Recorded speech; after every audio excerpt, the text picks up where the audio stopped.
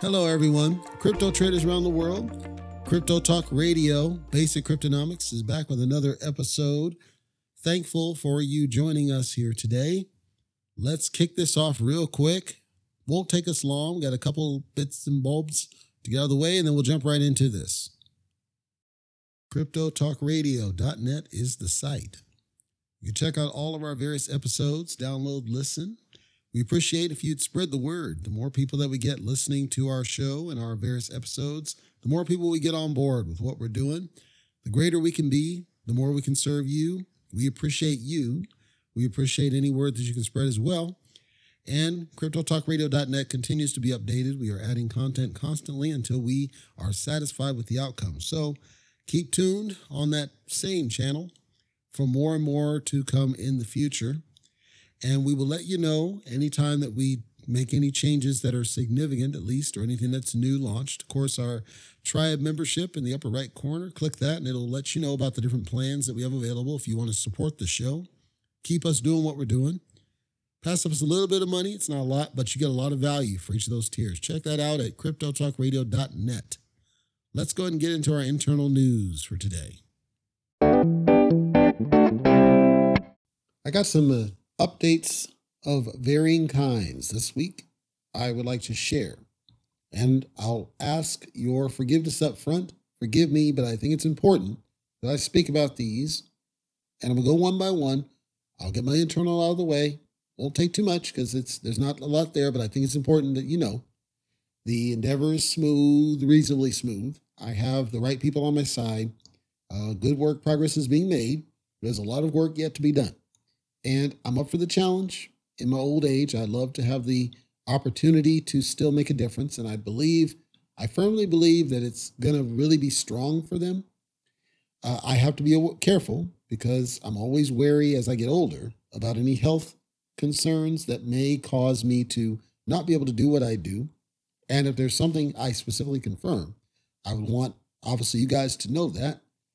So as I get older, I feel it, age, and the moment I know something is certainly not going to go the right way, you'll be the first to know. And I'll leave it at that.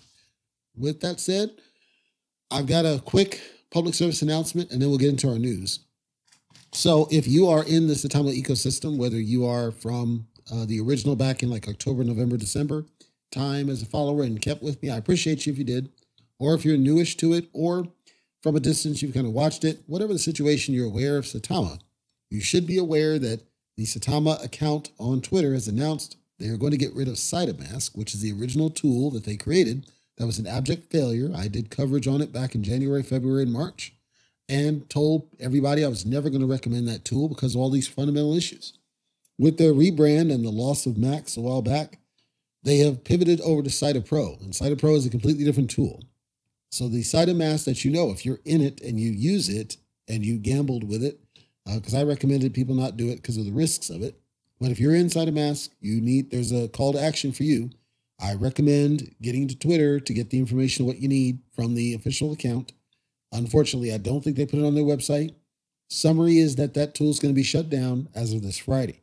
What that'll mean is that from the back end, it'll just stop working. You won't be able to connect. Hopefully they do an announcement in the app, but I'm not sure if they will or did. But you'll need to get your seed phrase out of there, your mnemonic, the 12-word phrase. You'll need to export that, download it, write it down, take a picture somehow. I think they disabled screenshots, which I thought was a bad idea for this very reason. So you probably have to write it down. I know some people don't use pen and paper anymore, but would behoove you to get back into the groove of learning to write if you haven't, because you're going to need that phrase. And I would recommend just having it. Have it, keep it somewhere safe. Don't misplace it, because this is the kind of thing that can happen. You can then choose to go into SidePro.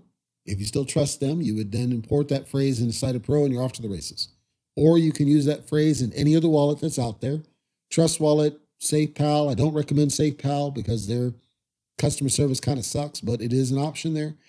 The Binance Wallet, Alpha Wallet, MetaMask. There's tons of wallets out there. So you don't have to necessarily do SidePro, but it's up to you. However you do it, you're going to need that 12-word phrase in any of these migrations or moves. Or if you lose your device, right, and you need to restore it, you need that 12-word phrase. So go ahead and get that and make sure you back it up on physical form in paper. So, or somewhere you can make sure you can get back access to it and then certainly get out of sight of masks sooner rather than later. Let's go ahead and pivot over into our news for today.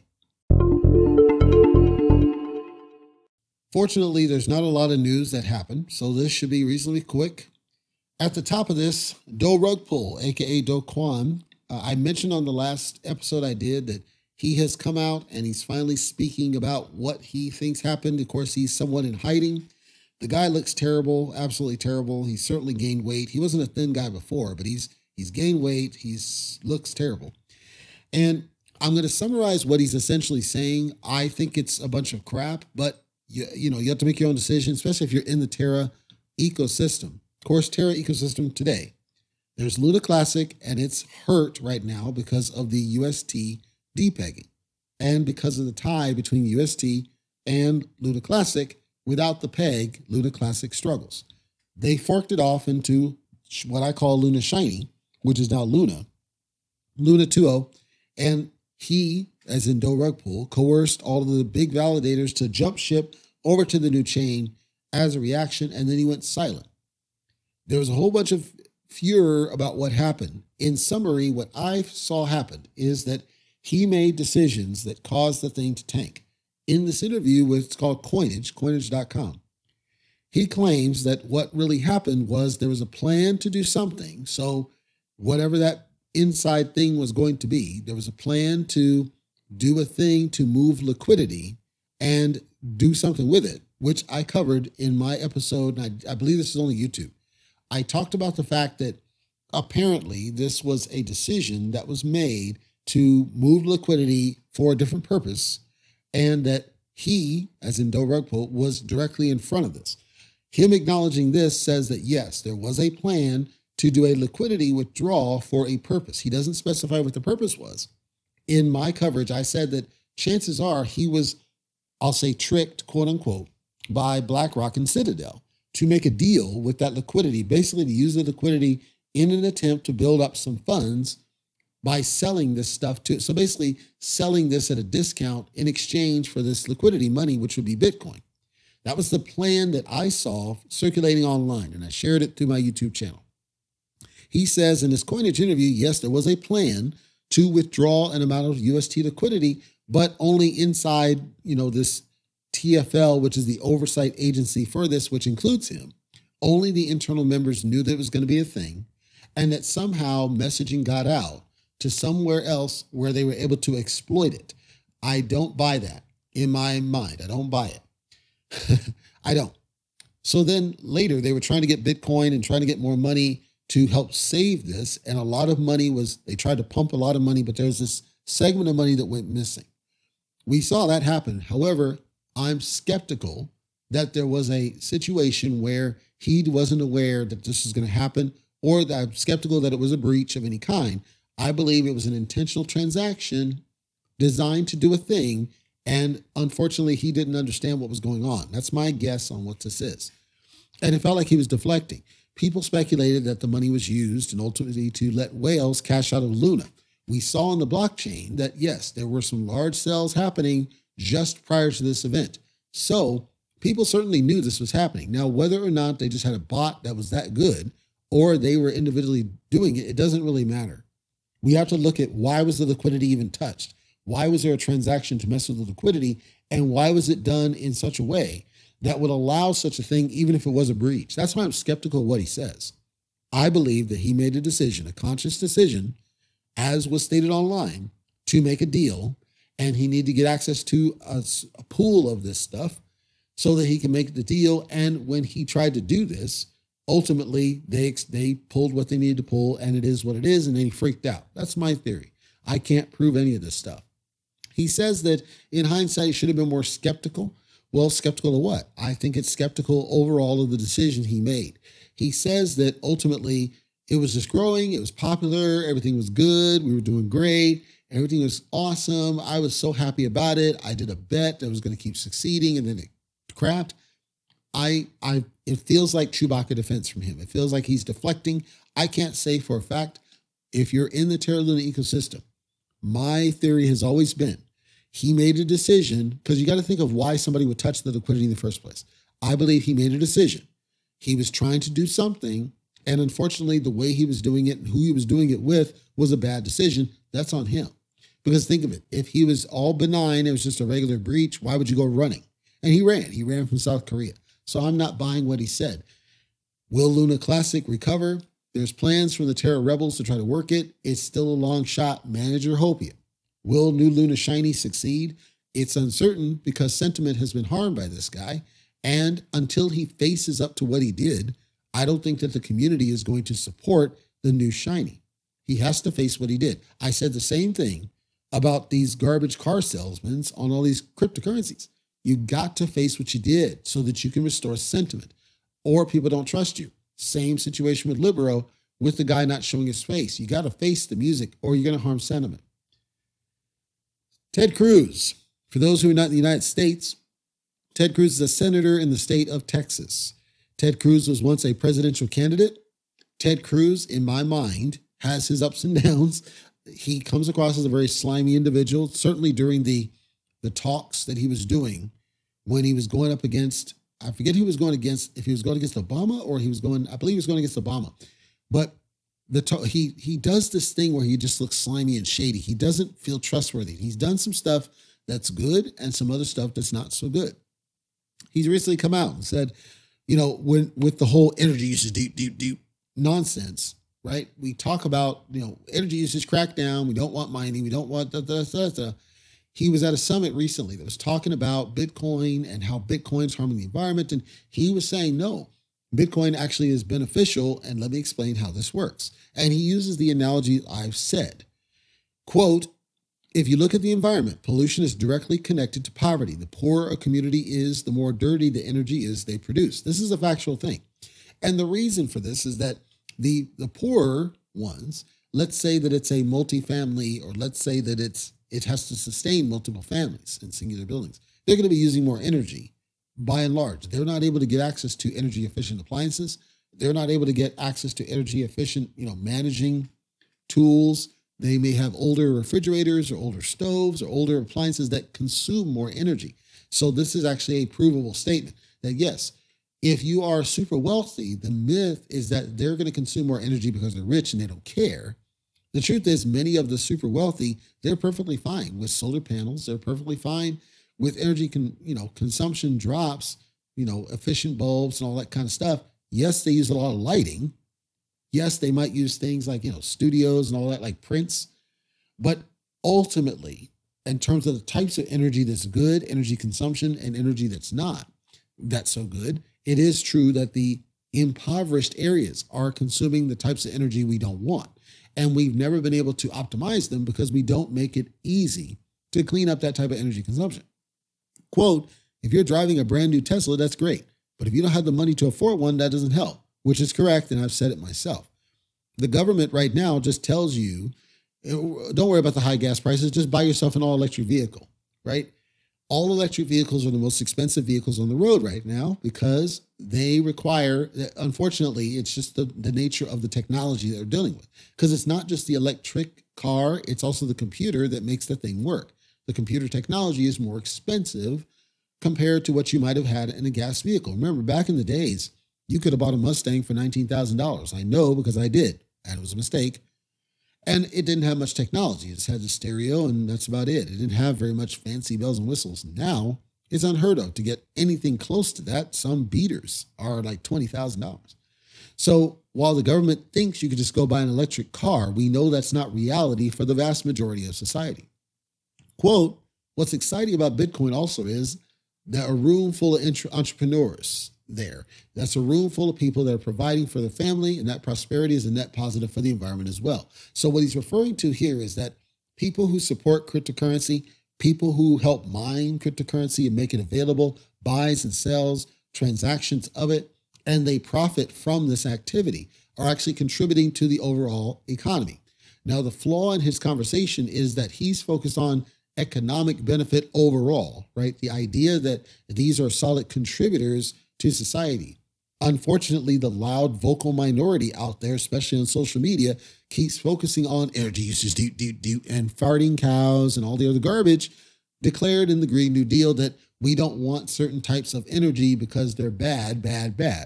right? We don't want coal because it's polluting, even though that's jobs. And those jobs pay taxes, and the taxes help us manage inflation because we tied income to our tax collection, which pays back on the bills.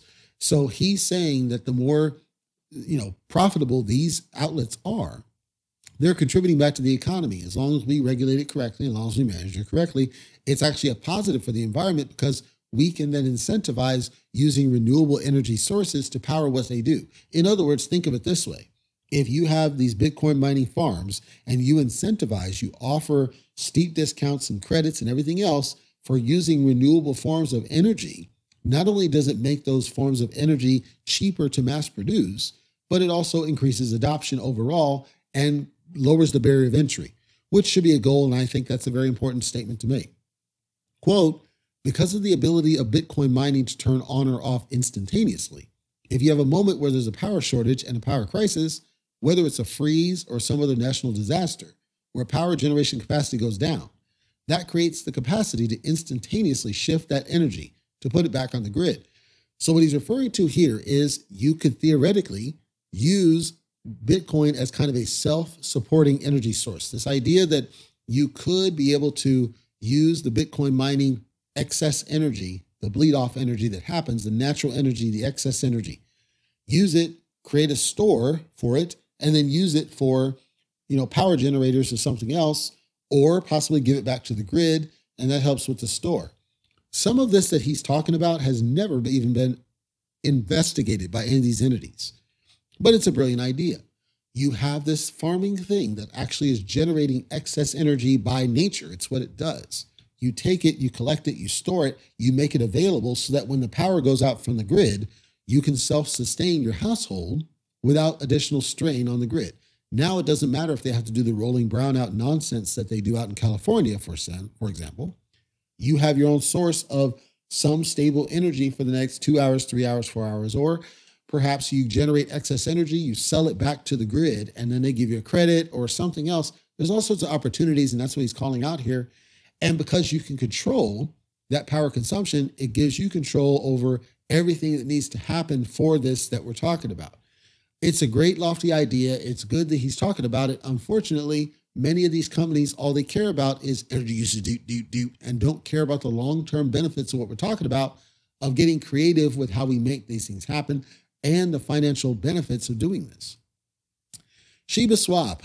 If you're in the SHIB ecosystem, as I somewhat am, because I do have a bag and I actually do have stuff locked in Shiba Swap that I don't care about, Shiba Swap has crashed. Shiba Swap volume's down. I did a coverage on YouTube a while back, and I talked about how many of these new cryptocurrencies are trying to talk about creating their own exchanges with, Satama and Sita Pro, etc. And I said that it's hard to get anybody on board with these new swaps that come up, right? So it doesn't matter if it's the Safe Moon or Satama or any of these other ones. It's hard for a swap to become popular because you have to somehow stand out in the crowd. You have to somehow be better than everybody else. Well, we already know that on the Binance Smart Chain, PancakeSwap is where it's at. Nobody likes PancakeSwap, let's be honest. But that's where it's at. That's where the volume is. On Ethereum, it's Uniswap. Avalanche is what? Trader Joe. QuickSwap for Polygon, and so on. So these just happen to be the best ones. Spooky Swap, which I think is awesome for Phantom. These just happen to be the go-tos. And it's hard for other, competitor swaps to deal it. But many of these projects, they depend on something because they need the volume, right? They need the volume. And to date, the only one I know of that's been able to create something that sustains something is Everswap from the Everrise ecosystem. Theirs is pretty awesome because they figured out how to use the native token to be able to do the transactions, which is pretty cool. And the bridge and everything. Well, Shiba Swap has been out there for a while, and it was presented by the devs as the next big thing. It was going to be amazing. It was going to support this Shibarium, metaverse, quote unquote, and it was going to change the world. You're going to get all these rewards and all that. None of that came to pass. They tried, and they consistently tried to get benefits and all that stuff, and they've never been able to be fully successful. Well, now the volume has plunged, literally plunged. Some of this is the bear market in general. Some of this is more than just the bear market. Some of this is literally just people are losing interest in the SHIB ecosystem. I mentioned, I believe it was like 3 months ago, I covered that There was thousands of investors got out of the SHIB ecosystem, and now it's struggling to keep its price point is SHIB. And part of this is because of a loss of volume overall. Part of this is a loss of sentiment in leash. Bone is still out there. I consistently will believe that what we see now with all this stuff is it's a negative sentiment situation overall, that people are simply not trading as much as they used to. I don't think it's anything specific around SHIB itself outside of the failures that they've had, but I think if you had to put it in percentages, the failures are probably about 30% of the problem. I think the other 70% is simply that people are not trading right now. They're either nervous or they're just pissed off. One of the two, take your pick. And we see in other swaps like Curve, for example, Balancer's another one, where they're also seeing some declines. Certainly not as much as Shiba Swap, but they're down. And I simply believe that it's a sentiment problem right now. I believe that even if we did go on a full-on bull run, which I'm going to get to here momentarily, I don't think it would help. I think at this point, unless if you had the same FOMO reaction like 2021, which I don't think we'll see in the short term, I think people are going to still be skeptical, and time will tell. We'll have to wait and see exactly what we're doing here and what we go with. Cardano. In past episodes, I've talked about how bullish I am on Cardano. I remain bullish on Cardano. Can I explain to you why? It just feels like one of those unsung heroes, breakout potential tokens. I've always felt that way. And it seems to be doing things, even though it apparently has an idiot for a leader. It appears to be well built, but it's simply held back by, again, poor leadership. A recent study did an analysis on general energy consumption, going back to what I was talking about with Bitcoin. And it turns out Cardano in energy consumption, just energy consumption alone, was actually more energy efficient than PayPal. So just to put in perspective, PayPal is probably the largest digital payment provider out there. Netflix, which is probably the largest in digital media, and YouTube, which is arguably the largest in video streaming. Cardano beat all of them in annual energy efficiency. That's huge. And you got to think about what that means. It means two things. It talks about how proof of stake is truly more efficient over proof of work, but more importantly, the way that they're doing it is more efficient than even other proof of stake deals. Now, here's the catch though. Part of the problem with why this is kind of imperfect is that Cardano doesn't have nearly the same volume as other proof of stake blockchains. So part of it is, yes, that it's proof of stake, but part of it's simply that they don't have the same volume. They're not anywhere close to the level of use as some of the other ones. And so that we need to take that into consideration. I'm not suggesting that it's not what it is, but we just need to be careful when we say Cardano is this amazing thing, because right now it's not, but it has potential. That's the key. It has potential to possibly solve the current complaints of the government being energy efficient. And as it grows, we need to keep an eye on it, because it could then be that breakout star where it's left alone because it doesn't use the same energy consumption as its peers in cryptocurrency. And then, of course, let me go back to pricing. So I talked about the bull. Now we see that there's a little bit, we had some red, it dipped in red, and then we had a little bit of recovery. We didn't have full recovery, but we are back in the red. People seem to think that Ethereum is on target to head towards 2,000. I'm skeptical of that number, and I'll tell you why. I believe that of the ones that we have now, all the different tokens, I still maintain, I think the core tokens are the best bet for anybody who wants to invest. I would stick with the core tokens. I can't tell you specific ones, but it seems like almost to a T, everything except for BNB is somewhat coming back up, largely backed by Ethereum. The reason I'm skeptical on the Ethereum hitting 2,000 is because I believe that the Ethereum climbs are largely based on buy the rumor, sell the news. The merge is scheduled to come up here soon in September, and I believe people are banking off that, and they're kind of stockpiling now, which is causing a little bit of buy pressure. But if anything goes wrong, anything at all, I think you're going to see mass sell-offs again. I also think if there's some weird announcement coming from the government or something else, it could harm investors' sentiment. Let's hope not, but it could very well happen. I'm not trying to naysay you or tinfoil you or anything. I'm just saying I think that the green that we see right now is good, but I think it's tentative green. I think it's people just tipping in, touching the waters a little bit. They're just seeing what's out there, testing different resistance. seeing what's going to go, what's going to crap. At that same point, though, I'll repeat, and I know it sounds like a broken record. I apologize, but I think it's important.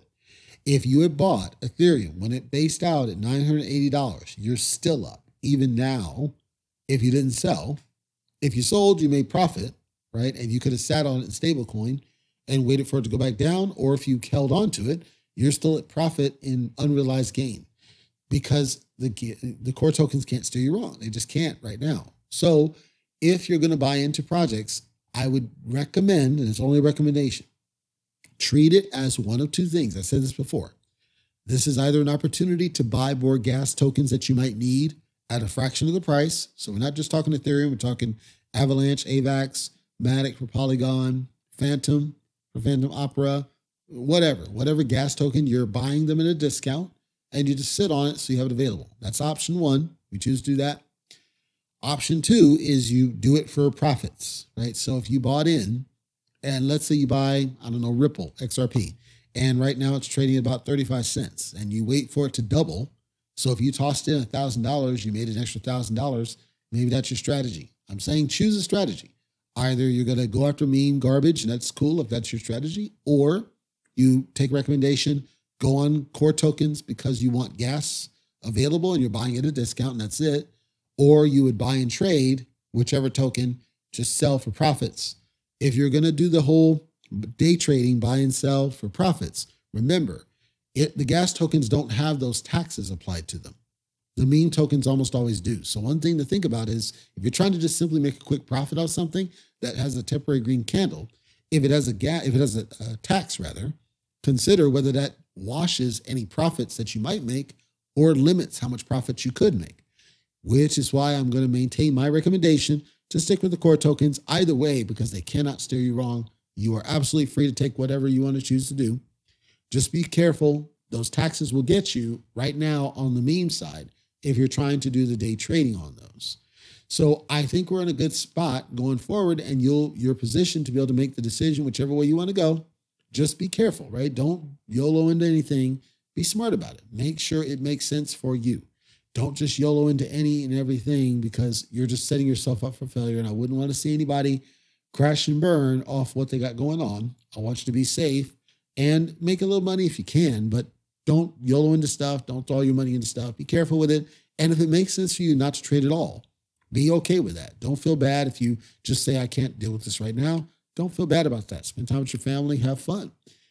Don't let it stress you out. Don't let it occupy you. Don't let it dominate you. I absolutely would want you to feel as though you are able to do what you need to do for the reasons you need to do it, whatever that means in the long term. And final note before I wrap up here, if you have listened to me for any period of time, you'll have repeatedly heard me say on multiple occasions, don't YOLO, don't FOMO, and take for profits. And the reason I have that credo is because I've learned when you FOMO into things, you're almost setting yourself up for failure, especially if they have taxes applied. When you YOLO into things, you're setting yourself up for risk. And if you don't take for profits, not only might it be like a rug pull or a pump and dump or honeypot or whatever, but also it might not gain as much as you thought, right? You might go up a little bit and then crap out like Open Stream World. It did a poor pre-sale and so it's never recovered. Well, people might feel like that was the right call for them at the time, but now they're stuck with a worthless asset. I don't want that to happen to anybody listening to my show. So I will continue that mantra as well. Please don't YOLO into projects. Please don't foam off green candles. Take for profits where it makes sense. All that said, it's your decision, your money. Do what makes sense for you, but no matter what, please don't take care of your family first. Family first, and don't get hung on this because it's really easy to get tempted into something, and I wouldn't want you to get stuck in something that's not going to benefit your family.